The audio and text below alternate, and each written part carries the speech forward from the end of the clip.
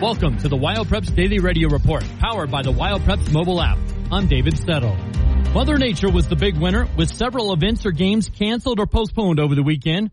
No Wyoming indoor track team got action in. Casper and Sheridan canceled their meets, and no team got to Pocatello, Idaho. So indoor track will debut later this week. So will alpine skiing in Laramie. Your Monday report's brought to you by WYDOT and One Call of Wyoming.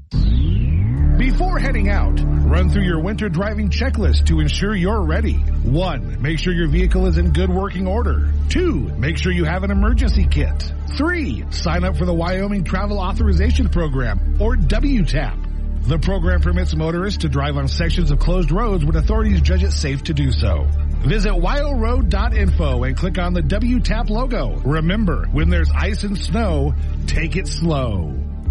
Do you know it's illegal to dig or excavate without knowing what's below? This is Jan Warren, Executive Director for One Call of Wyoming. We will be hosting workshops around the state to educate homeowners, realtors, landscapers, underground facility owners, and excavators on the state law, industry best practices when it comes to planting a tree, building a fence, or any other excavation project you have planned. Join us for a free breakfast, get your questions answered, and learn how One Call of Wyoming is here to help. Go to onecallofwyoming.com and register today. Blue Cross Blue Shield of Wyoming is the proud sponsor of the WyoPreps Athlete of the Year Awards for all high school sports. Stay tuned to WyoPreps.com each week for details. Blue Cross Blue Shield of Wyoming. We are Wyoming together. On the basketball court from this last weekend, Powell swept the Slim Down Bighorn Basin Classic. The number 5 Panther girls beat Thermopolis and then Worland 42-25 in the championship on Saturday. The number 2 Panther boys defeated number 5 Thermopolis and number 3 Lovell 60-58 in the championship on Saturday. 1A top-ranked Upton boys suffered their first loss of the season Friday night at Hot Springs, South Dakota, 62-45.